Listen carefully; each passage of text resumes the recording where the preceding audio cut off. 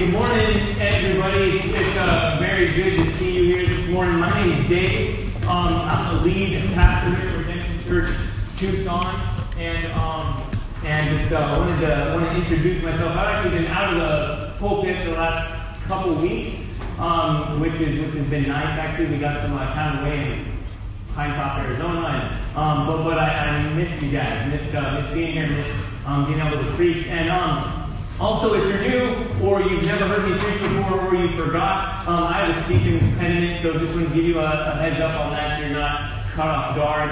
And it has nothing to do with the fact that I worked all day outside yesterday. So, although that did have some effect on me, I'm sure. But hey, it's we're going to get into it here pretty quickly. We're in the Psalms. We've been in the Psalms throughout the whole summer, and our time throughout this last couple of months has been really rich and good. And we always say, even at the onset of the summer, we don't really know what is kind of in store throughout the summer. We have a pretty heavy college student kind of feel during the year, but we're not a college church, right? We love our college students, but we want to live all of life, all for Jesus, alongside the kind of diverse reality of God and His people. So all that to say, and again, if you're new or and you kind of look around, and you're like, man, this is a young group, or I don't know if this is, if I'm in the right spot. You are. Okay, we're really glad you're here.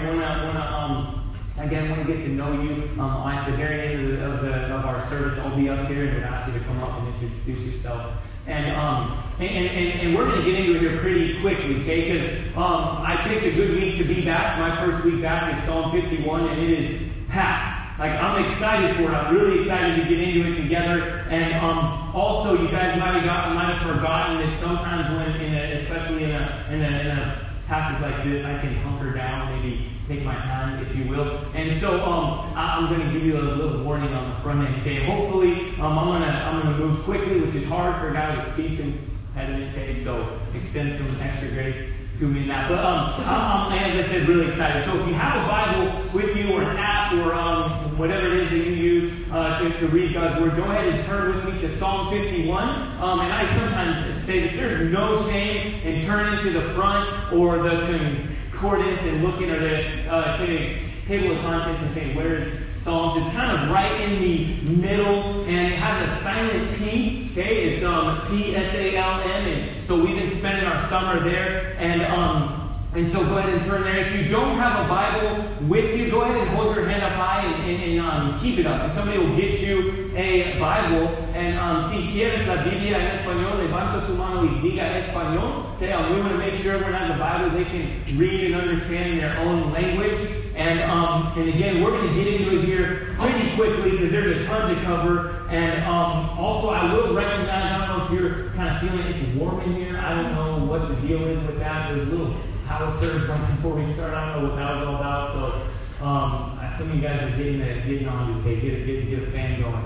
On that note, okay, hear me with this. I'm going to call for some amens during this time, okay? What that means, amen, means yes, or I agree, or I'm tracking with you, or may it be so, is what it technically means. And so, as we're going, if you agree, don't make it up, but if you're like, yeah, I'm tracking, and I will call for that and say amen, you can respond and say amen back, because this is so rich and so important that I want to make sure we get it. Okay, because what we're talking about today in Psalm 51, let me kind of set the landscape for where we're headed. We're talking about repentance, right? And that might be one of those words that you've heard before that just kind of thrown out around church, and you're like, repentance, yeah, repent. Repent and believe is a command, but what does it mean? In short, here's what it means. Okay, repentance means turning away from sin and turning toward God. And that's a charge for everyone in the world, because God created us to know Him, to depend on Him, to have our identity and our purpose and our relationships in every facet of our lives to be lived in relationship and dependence upon Him. And yet, we said individually and corporately as humanity, no thanks, God. I want to figure it out on my own. And so sin, that word sin, very simply put, means not God. It means, okay, God, you said you know what's best, you know who I am, and how you made me to be, but I want to go my own way. Okay, so again, in essence, repentance means turning from sin and turning toward God. And so the way we're going to break it down, I know that was up on the stage, you guys are looking, but kind of, spoiler alert is there. Here's where we're going to go. Okay, just kind of give you some handlebars as we walk through this morning. Is that repentance means returning to God. Okay, again, we've all strayed and wandered. It means returning to God. And then repentance is being restored by God. And then finally in that last chunk we'll see that as we return to God, as we're restored by God, we're renewed for God. Alright, so that's where we're headed. Again, it's really important. I pray that this sinks in deeply, whether you're new to this whole church thing and you're not sure what it means to have a relationship with God through Jesus. If that's like, I don't even know what that last sentence just meant. Or you've been in church a long time and you kind of know this stuff, but maybe it's grown stale. Or maybe, some of the words in the songs we've sung, or some of those things, like, I don't know if that's really where I am. My prayer is that God would break in and would speak to us and would lead us to Himself this morning. Amen? Amen. All right, good. Let me pray and then we'll get into it. Lord, thank you for this time together. Lord, thank you for this opportunity to be in your word. I pray that you will lead us. I confess, I don't know what you have in store. I know this is rich and powerful and in some ways really hard and also incredibly good news. And I know that we're in different places here in this room. And so I pray that you would lead us. Even give us kind of the ability to lean in and listen and maybe even push through the sweat going down our foreheads. And Lord, to hear from you. Because I believe wholeheartedly, brought almost to tears before coming up here during those songs that, Lord, we're in bondage apart from you. That we can be deceived, we can lose focus and kind of think everything is good, and then boom, we're smacked in the face with the reality of life lived apart from you, and we don't know what to do. We're floundering. And so I pray that you would use this however you see fit, Lord, to help us, Lord, to call us to return to you. In Jesus' name we pray. Amen. So we're going to get into it here in Psalm 51. We're going to get into the text in a moment. Okay, we're getting there. We're going to hunker down. In fact, the way we go about this is we're mostly going to walk through kind of verse by verse and just see, here's what it says, here's what it means, and we're going to walk through this. But first, I want to set the stage for us so that we understand like where we're going and we understand what's being said, because the context is incredibly important. In fact, most of your Bibles, if you look, there's a heading that says, to the choir master, a psalm of David, when Nathan the prophet went to him after he had gone into Bathsheba. And so it's important enough. Most of these psalms, even if you look over, don't have a heading, don't really set the tone for where the context is, but it's so important here that we understand what's going on and what's kind of behind and fueling these words, that it's there. So, just to be clear what that means when it says when he had gone into Bathsheba, that means that he had sex with her. Okay, other times in Scripture it says like lay with or knew, and that's what it's talking about. So here's just a backdrop, and this is mostly found in Second Samuel chapters 11 and 12 is really where you see this. It could take half the time to walk through it, and I encourage you to go there and to read that stuff and then to walk through this. But in short, here's what it is. Okay, we have this man David who this is a poem or a song that we read, and if you're tempted to have your eyes kind of glossed over and be like poetry or songs or I don't get that. Like, this guy was a man's man. He was a warrior king. He, before he became a king, he was a shepherd, and he, fought off animals with his bare hands. He killed a giant with a slingshot. And he was a man that God honed in on. And he's called a man after God's own heart. And yet, we're told there in 2 Samuel chapter 11 that this is a time when kings would go out to battle with their armies, with their military. And how much more would the king of God's people, the foreshadowing of what a kingdom and a king should look like, how much more should that king go out and fight with his people? But we're told that David had strayed and had wandered and gone through kind of a slow regression. Yeah, maybe that's not for me. Maybe kingship just looks like kind of being all about me. And so he's hanging out one afternoon or likely evening. It says it was late in the day, and he kind of woke up, so he's sleeping in, and he looks out, and he sees a woman taking a bath. And he looks at her, and he's compelled. He's drawn in. He says, I got to have her. Right? If you've ever walked through any kind of temptation or any kind of addiction, like, everything in his bones is like crying out, like, man, I gotta do this, I gotta act on this. And he says, hey, who is that woman? And his counselors say, that's Bathsheba, a married woman, the wife of Uriah the Hittite, one of your men who's out fighting for you right now. That's who she is. And David's like, yeah, okay, cool. Hey, have her come up here to me. I need to know her. I need to sleep with her. And so she does, and to be clear, she doesn't have a choice in this. I don't know how I would fully phrase it. I don't want to go outside of what the scripture says, but we know when clear, she doesn't have a choice. All right, the king calls, you come, or you lose your life. And so she comes, and he lays with her, he has sex with her, and then you got to believe, like, right after, he's kind of gone there, he's entered in again. If you've been in this place, wherever you are, it's like right after, he's like, oh man, I gotta do something about this.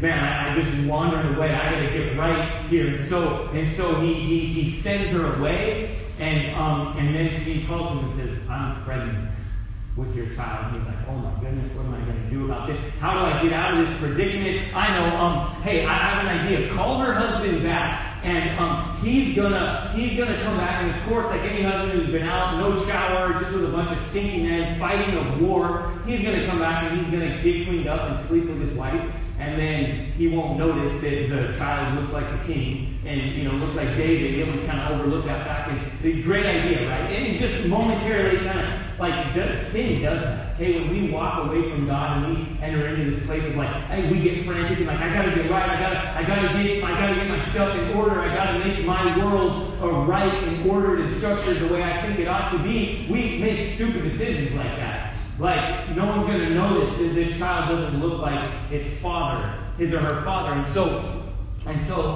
he comes back, and I think in God's providence, Uriah doesn't sleep with his wife. And this whole progression goes, and basically Uriah won't. And so David says, all right, let's have him killed. Like, not have somebody shoot him or whatever, but we're going to put him on the front lines, and then we're going to have everybody pull back. And he's going to be left out here. And we're told in that account that numerous people died. Not just Uriah. As sin always has an effect. Again, sin, not God. My way, not God's design, what I want. Okay, keep that in your mind. Don't grow inoculated to the term sin. It's the way I think things ought to go. Momentarily and as a whole life, purpose, and direction. And so Uriah dies. And David thinks his hands are clean. He's like, oh man, dodged a bullet there. Dodged an arrow there, because this is 1000 BC. But it's like, man, I dodged that. I'm good now. I'm in the clear. And then he's so, like sin does, he's so foolish to think like, man, I got this. I guess I'm good. This prophet, Nathan, we're told, goes before him and goes before the king. And he says, hey, I have a story for you, and I need to hear your judgment on this situation. In short, he basically indicts David.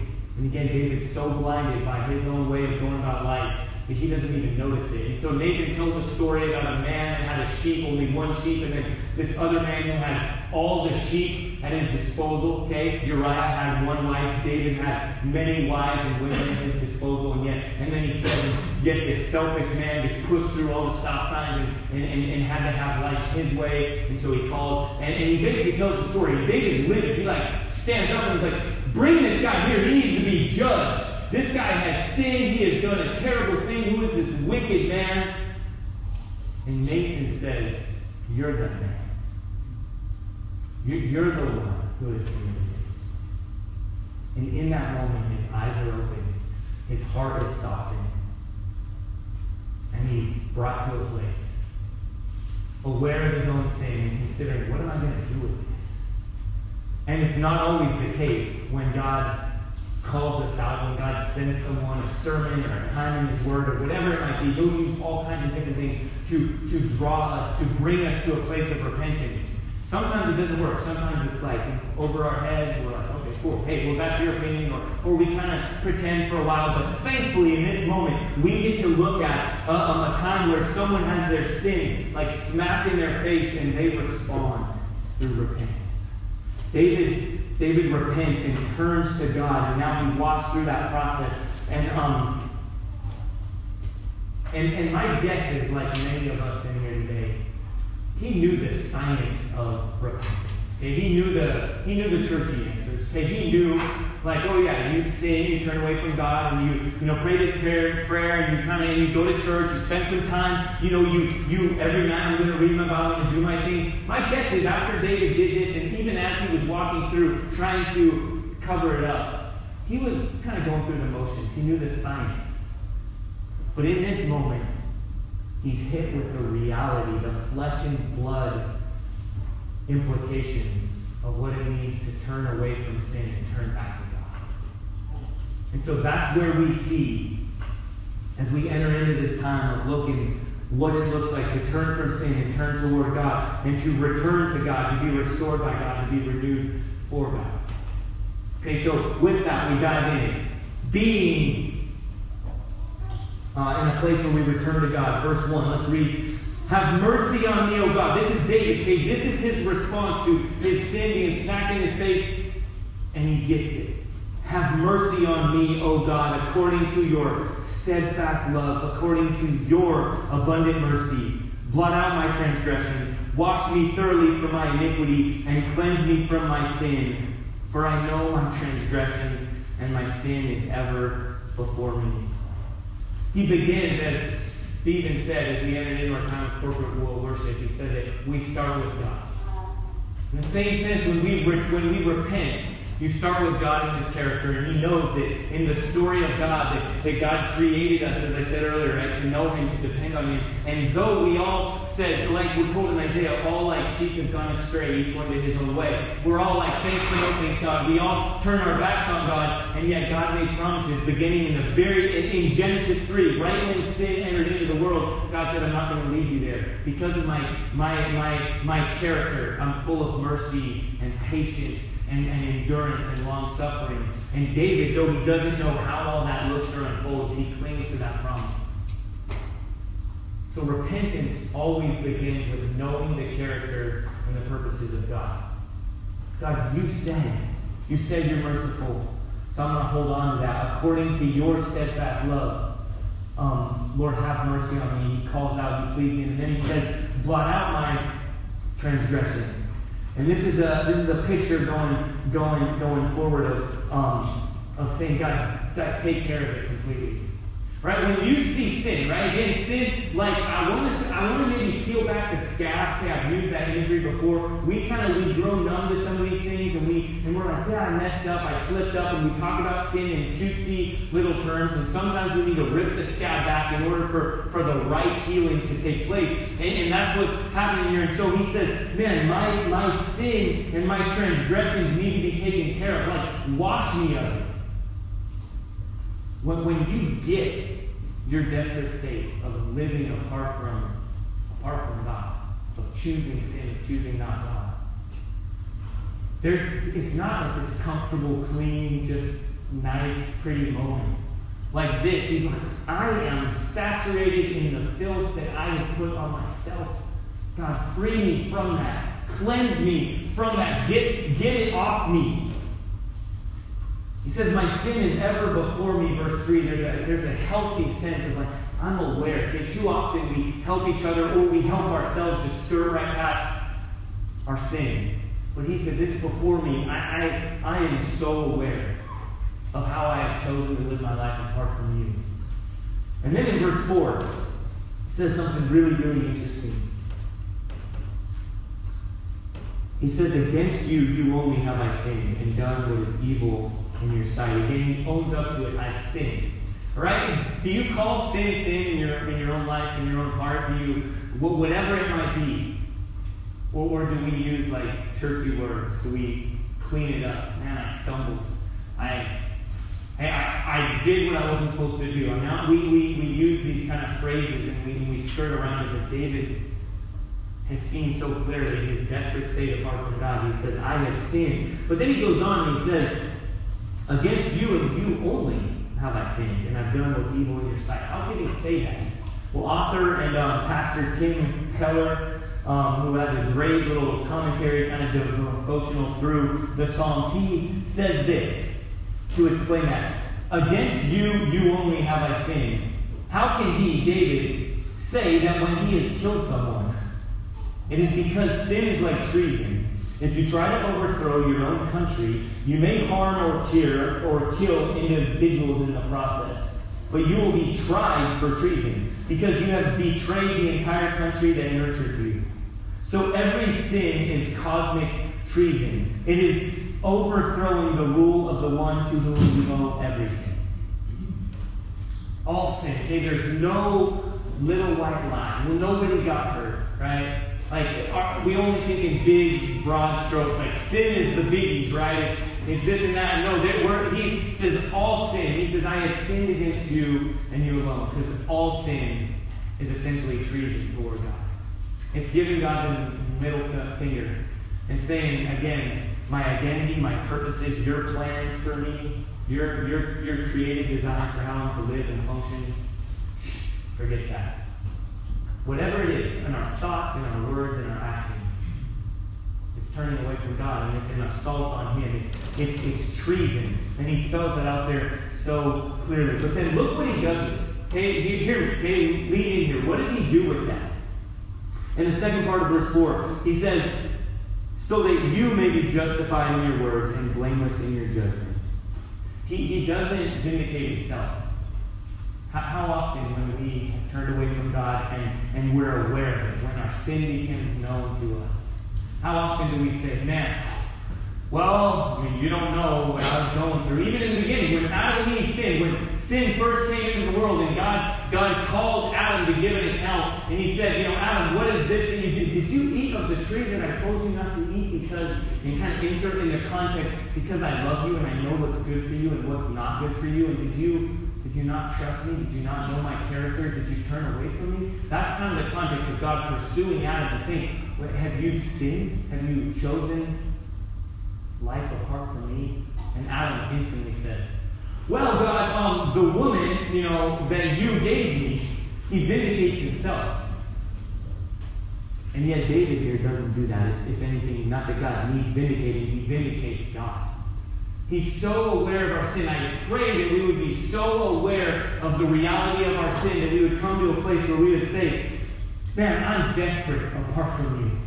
I deserve whatever kind of judgment you want to dish out, Lord. This place I'm in, whatever might have the impact, the consequences of these sins, I have sinned against you and you alone, and your judgment, whatever it might be, makes sense. I deserve it. And then he goes on just to hit on this in verse 5. He says, behold, I was brought forth in iniquity, and in sin my mother conceive me. He's not like throwing his mom under the bus here. He's not like, man, my mom, she was crazy in her young age, and she was out at the bars, but she conceived me that way. And hey, that's and some of us, that is our story. But David, this is important here because he's not going there. That's not the point of it. As he's reflecting, right, on his own repentance, he's acknowledging, I'm a sinner by nature. Like, I choose. He's clearly chosen, right, to sin, to turn away from God. He slept with a married woman, he did all this stuff. But he's saying, it's in me. I don't have the capacity or the power to overcome this or to choose otherwise because I'm sinful by nature. Right? The kind of theological term for this is total depravity. It's that all of us, from the very beginning, are born with a natural disdain for God and a natural disposition to say, I want other than how God created me to be. And that's what this is. And so David's acknowledging that's where I'm at. That's who I am. And then he goes on. And he says, behold, you delight in truth in the inward being, and you teach me wisdom in the secret heart. And so he's remembering that, man, I'm helpless apart from you. Though you love me, though you create me, though you pursue me, I walked away from you. And yet, what a beautiful picture of authentic, real returning to God. Repentance. Acknowledging, I have chosen other than you. I have offended you. And he is in such a desperate and real state. He's not churching it up. He's not saying what happens in Vegas stays in Vegas. Boys will be boys. Well, you don't know what kind of background I came from. You don't, whatever it might be, he's just owning it as he needs to. He's in that place where he returns and says, God, it's about you right now. It's about your character, and I've turned away from you. And then we see that we return to God, and God doesn't just leave us there, but God calls us to himself in order to restore us. Amen? You guys tracking here where we're at here? So David returns to God in order to be restored. And this section, verses 9 through 12, is packed rich with the good news. Okay, and some of it's hard. Right? It's hard good news. So let's lean in and see as David is restored by God in verse 9. Hide your face from my sins and blot out all my iniquity. Again, he's calling out for God to do something that God doesn't have to do. Remember earlier, and he's not vindicating himself. He's saying, but he's saying, God, somehow because of your character, hide your face from my sin and blot out all my iniquities. Create a clean heart in me, O God, and renew a right spirit within me. And then earlier in verse 7 and verse 8, he goes on, he's talking about, I need to be cleansed. I need this, God, I need to be restored. And he says, let me hear joy and gladness, let the bones that you have broken rejoice. So let me walk through what's going on there, because verse 7 and verse 10, okay, if you're tracking this a little bit intenser, but verse 7 and verse 10 are connected, and then verse 8 and verse 12 are connected here. And so what you have in verse 7, and then again fleshed out more clearly in verse 10 is this. David is saying, I need to be clean. I need to be made whiter than snow. That's not who I am. I'm in this desperate state. I've returned to you, but man, my sin is all over me and all in me. And that's where you see it in verse 10. Create me a clean heart, O God, and renew a right spirit within me. What he's saying is, I need a new heart. Come on. I don't just need a little help over this hump. Come on, someone. Am I alone in this? Is that your tendency as you walk through your returning to God, as you're faced with your own sin? Are you at this desperate place where you recognize you have to be at this place you say, man, it's a heart issue here. I don't just need to get me a little bit further. I don't just need, I need a little bit of Jesus. I need a little bit of church. I need a little bit of the Bible, and then, I'll take it from here. Then I'm good. I'm solid. Right? I got it from there, but just get me past here. He's like, no, I need total restoration. I need a heart change. Amen. And if you're here today, I want to tell you that the good news is preceded by really hard news. Shown up there in verse 8. Let the bones that you have broken rejoice. And then down in verse 12, I'll just jump ahead to there to kind of tie it together. He says, restore to me the joy of your salvation and uphold me with the willing spirit. The bones that you have broken, let them rejoice. Rejoicing and being broken doesn't usually go together, right? Like you guys know my story. If you've been here the last couple of weeks, I have a broken bone that is healing. I still can't shake hands. It's the one thing. So my humbling effect continues that I still have to explain it. I punched a wall 2 months ago out of anger, and 2 days after I got to preach here with this fat hand that was broken, I got to confess it, and we got to walk through it. We need Jesus and not to surpass our sin. And yet I know a little something about broken bones. And what happens when you break something and something is broken, if not healed correctly, it has to be rebroken. And similarly in this place, David is acknowledging that I pray every one of us in this room would acknowledge that in order for us to be healed, in order for us to be made right, We need to be broken to the place where we recognize, God, you're it. Against you and you alone I have sinned. You're my only hope. God, I need to be clean. Again, if you're here today, I know there are those of you who are here today who are not Christian, or you wouldn't identify the way you're saying, I'm still trying to figure this whole thing out, and I'm really, really glad you're here. And then others who have said, yeah, I'm a Christian, I've identified with that, but have grown stale, or have grown to a place where you become inoculated to the good news of Jesus. Okay, you track with me on that? It's where his good news fails to be the good news that it ought to be, and we're kind of just going like, yeah, it's good, but again, I just need to have a quick quiet time. I need to do this. I need, God will help me, I don't know, some ridiculous bumper sticker phrase or whatever it is. It's like, yeah, just get on with this. And it's like, no. You're in a desperate state, and I will tell you, man, if I meet with you and I'm praying with you, and some of you have even experienced this in past, like, did you just pray to have you broken? Sometimes I pray that for myself. I should more, but it's a scary prayer. Okay, so let's actually agree together. Maybe we can pray for each other to be broken. Okay, because we're going to pray for ourselves less often. But seriously, like one man once said, Jesus saves from the American dream. I'm not going to get into that too much, but the main principle is this. Like, we're all about keeping it straight. Like, keeping our ducks in a row, keep on keeping on, keep going, keep all our ducks in a row. I've drifted a little bit, so I just need a little anecdote, a little shot of the gospel to get me back. And that's not repentance. That doesn't acknowledge the desperate state that you're in. So if you and I are in a place where we're not acknowledging that, my prayer is that because God loves us so much, that He'd break us, that He'd reveal our desperate state apart from Him.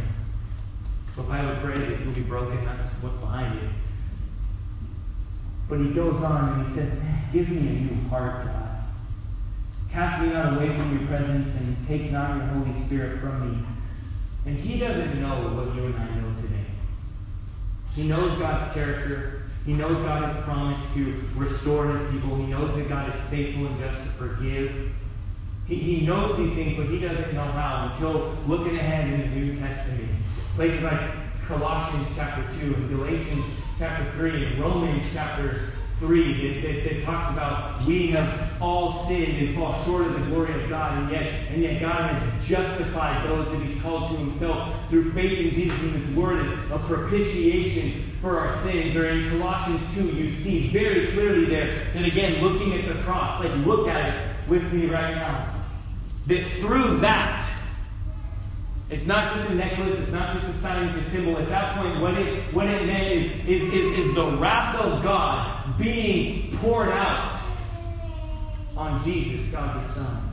So that by God pouring out His wrath and Jesus experiencing what you and I deserve. Remember back earlier when David said, whatever your judgment, I deserve it. When Jesus said, yeah, they deserve it.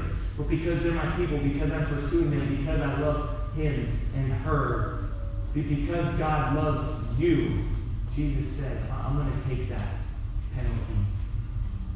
And Jesus hung on the cross and He cried out, my God, why have you forsaken me?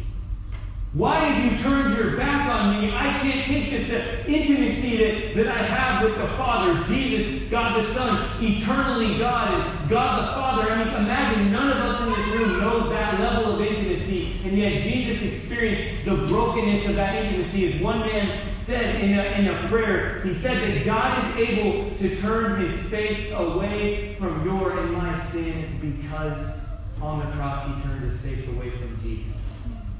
Man, amen. Come on. That, guys, I'm telling you, that's the only good news that you can hear. We're never going to be do these things and your life will get back in order. The good news of Jesus is that God loves you and delights in you, and He washes you clean. He gives you a new heart. He blots out your transgressions. He makes you whiter than snow. He creates a clean heart in you because of Jesus. And when He goes on to say, Lord, cast me not away from your presence, verse 11. Don't take your Holy Spirit from me. He's acknowledging that would be the worst. I can't fathom life in that place. In that moment of sin, aware of desperate state, returning to God, in order to be restored by God. He recognizes, Lord, life is found in you, in your presence. Lord, in relationship with you is where, verse 12 is where joy is found. And just quickly, verse 11 there, we don't believe at all that you can lose your salvation. I just want to be clear with that. This is for a Reformed church, we believe that God will, and we believe that the scriptures in John chapter 10 and all throughout and constantly is in Hebrews when Jesus says, I'll never leave you nor forsake you, we believe that. Like that's true. We can take him at his word in John 10 when Jesus says, none of those who have been entrusted to my hand can be snatched. Okay, that means that we can't snatch ourselves from his hand. And he says, I will pursue you. And so, hear me on this. If you're here today and you're not a follower of Jesus, and you're wondering, what does this whole thing look like? Do I have to do all the right things? Do I have to get my life in order? Do I have to just kind of keep it all, my ducks in a row? Or else God's like Santa Claus up there. He's got a naughty list and a nice list. And he's like, don't turn away from me. Don't sin. Don't do that. I'm waiting. I'm going to zap you, or I'm going to withdraw from you. That's not it at all. He's lovingly pursuing his people, and he says you're safe and you're protected, and so this doesn't mean, man, I'm all over the place right now because I'm fired up, guys. Here's what this means. If your view of Christianity, again, if you're new to this whole deal, you're inspecting it, or you've been in it for a long time. Our tendency is to go to a place where we think of, man, I got to do all the right things. There's a checklist that I got to hit, and God's delight in me and His favor and His acceptance is really contingent upon how I'm doing right there. And that doesn't lead to a place, as verse 12 says, where there's joy in salvation. That's smothering. That's exhausting. I've used this because I think it's sticky. Pardon me in advance if it's, crass. But we get to a place in Christianity where we say, I should do this, I should do that, I should be better. Right? Our sin, we're aware of it, like David. Big, small, whatever your definition of your own sin in your life. And it's in our face and we say, oh, I know that I should do better. I should go to church. I should read my Bible. All good things. But that's, the gospel doesn't say, do what you should do and then God will accept you. That doesn't result in joy. And the crash price says we should all over ourselves. And that's sticky, all right? That'll stick with you, and I hope it does. Because that's your perspective on Christianity. That's where you're like, I don't know if I want to do this whole thing. Or you are a Christian, you've been walking with Jesus, and that's how you've gone about it. You're like, man, this weight that is on me, I don't know that I can keep it up. And man, that weight's not from God. But let me encourage you with that. In this last section, we'll reveal that. Man, it's about joy. God created you. Then go back to the beginning so that you will flourish. Hear me. Look at me. If you're considering walking, if you're considering repenting, turning from sin and turning to God, wherever you're at, it's about joy. It's about flourishing and thriving as the one who loves you enough to send His Son to the cross to restore you to the fruitful and joy-filled life that He has designed you for. It's not a bunch of shoulds and do's and don'ts. Return to God in order to be restored by God through His undeserved favor, His grace, by placing your faith in Jesus and trusting that what He went through on the cross and then what He accomplished when He rose from the dead was to restore us fully. Yeah, that's good news, amen? Amen. And lastly, in this last section, I'm going to kind of hustle through. Verses 13 through 19 is that God renews us for Himself. Return to God in order to be restored by God, and then to be renewed for God.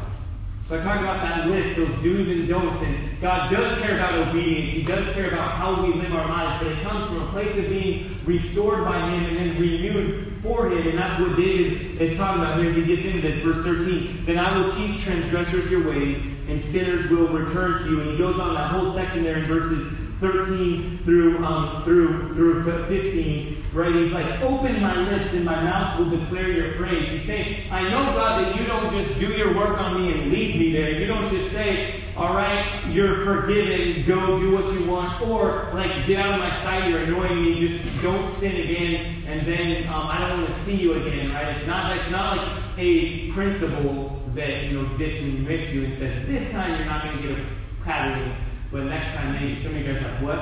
Some of you have never been in a principal's office. Some of you have never been paddled. All right? I was a naughty kid that lived in Arkansas, so I've had both. I've been paddled, and I've spent a lot of time in a principal's office, and we carry that over.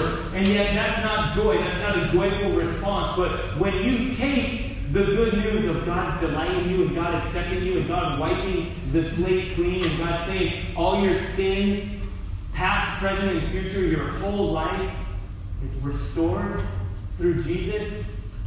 Man, when you taste that, you can do no other than to live a life that honors Him. And it says, I know that because of joy, out of that joy, I want to tell others.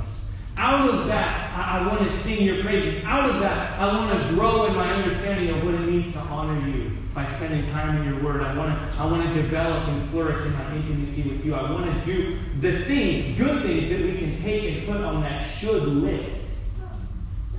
But starting with the renewed heart, starting with the delight in the one who has restored you. You want to live your life to honor Him. You know that you've been restored for Him and His purposes, for His glory and your joy, and from there the good of others. And he says a couple things there that might be confusing as he goes on. He says, verse 16, you will not delight in sacrifice, or I will give it. You will not be pleased with the burnt offering. And that might, if you've ever read the Old Testament, you're like, that's confusing, because there are places in like Exodus, Leviticus, Deuteronomy that actually says God delights in burnt offerings and in the sacrifices of His people. Well, what this means, and this is massive, guys, as we close, is He's saying, like, God, you're not desperate. You don't need that stuff from me. You don't delight in that apart from a changed heart and apart from a response to the good news of your undeserved favor, your grace. Okay, hear me. When we talk about sacrifice, when we talk about, here in a moment, when we do our response and we say, give of your tithes and offerings and respond to the good news of Jesus by tithing and giving money or serving and sacrificing and, die to self and give of yourself. Use your time and your finances and the gifts that you have for God's glory and the good of others. Like, give, sacrifice. Okay, so those things are there in the Old Testament and the New Testament. But down in verse 19, he says, then you delight in right sacrifices. Right sacrifices are ones that are born out of a response. Saying, God, there's nothing I can do. There's nothing I need to do. There's nothing to prove and nobody to impress. Because of what Jesus has accomplished. And because of who you say I am as your beloved son or daughter, worthy of restoring through the death and resurrection of Jesus. With a new heart, a changed heart from there in response to that stuff, you want to give your life away. You want to you want to live your life again for God's glory and the good of others. You want to. Not in order to earn God's love, but out of a response for His secured and proven love. Amen? Amen.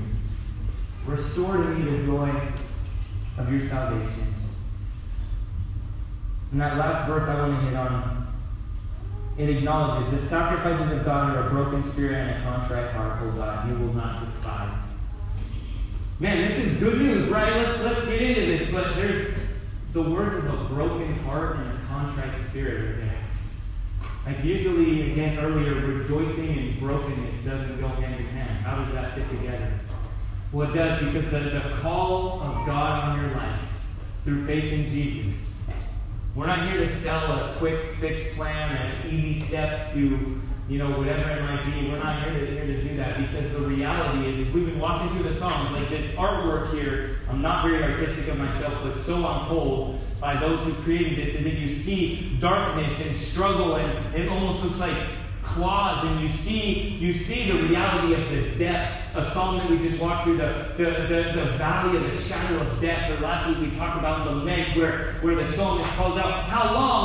And you might be in that place. How long, God, are you going to keep me here? How long am I going to be in this broken place? You've broken my bones. I don't see how that results in rejoicing. How long? And yet the whole purpose of the Psalms is God reveals his good character and says, come be near to me wherever you're at. If you're in a dark and struggling place, I'm taking you somewhere. There's good news. Trust my character. My character's proven. Okay, that's the whole deal. This whole thing is contingent upon, look at the cross. Right now, as we sing, as we respond, it all comes back to that. You can trust. You can be in that dark place right there, and you can know God's taken me somewhere. I don't know how, I don't get it, but man, he's proven it before. And I'm going to cling to that. So your options are this. All of us right now, as we prepare to respond, it's this. We could go one way and start to grow numb to sin. We could start to get used to it and say, that's life. We could start to say, hey, I slipped up a little bit. I've done this and that. I'm going this way. I just need a little help. I just need to go back. You can go that way, and I can tell you how that ends. Eventually, you just grow accustomed to it. You just say, that's life. You just say, hey, I know it's going to hurt. It's going to be painful. Man, it'll be pleasurable for a moment. Or, and you just get used to it. You get used to sin, to life apart from God. Or you turn away from sin and you turn toward God in order to be restored and renewed, accepted, forgiven, delighted in. And there's going to be brokenness and rejoicing, sometimes simultaneously. There's going to be a place where we individually look inward.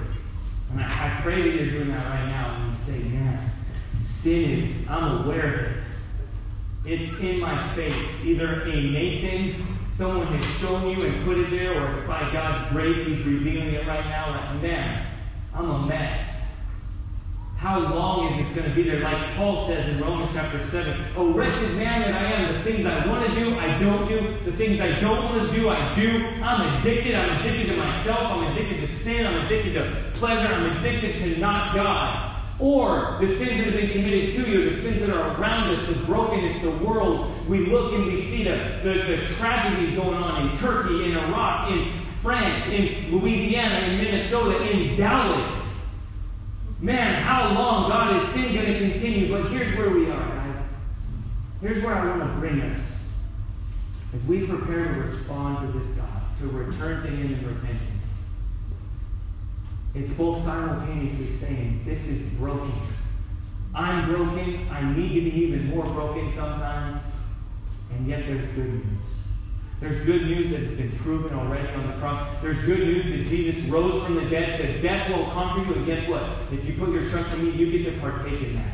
You get to be a part of it too. And I'm planning a kingdom. I'm planning a party. In fact, I'm bringing it in right now. And as you follow me and you cling to me wherever you're at in that spectrum, if you're in the lowest low or the highest high, you get to be a part of it. And one day's coming. My character, my promises are proven. Remember verse 1? And we see it on the cross. We can take God at His word. And here's the promise. Jesus said, there will be a day. There will be a day when the sin in your own heart and the sin in the world around you, the sin in your relationships, the sin in your home, the sin in your work, the brokenness that you're so aware of will be dealt with and thrown away once and for all. Every tear will be wiped away. And Jesus says, I'm making it all new. Man, get ready. It's good. It's good. Return to God through faith in Jesus. If you're here today and it needs to be for the first time you put your faith in Jesus, repenting, getting a new heart, or it means, man, I need to be restored. I need to repent again, an ongoing life of returning to the one who loves you and who has proven His love for you. Amen? Let's pray.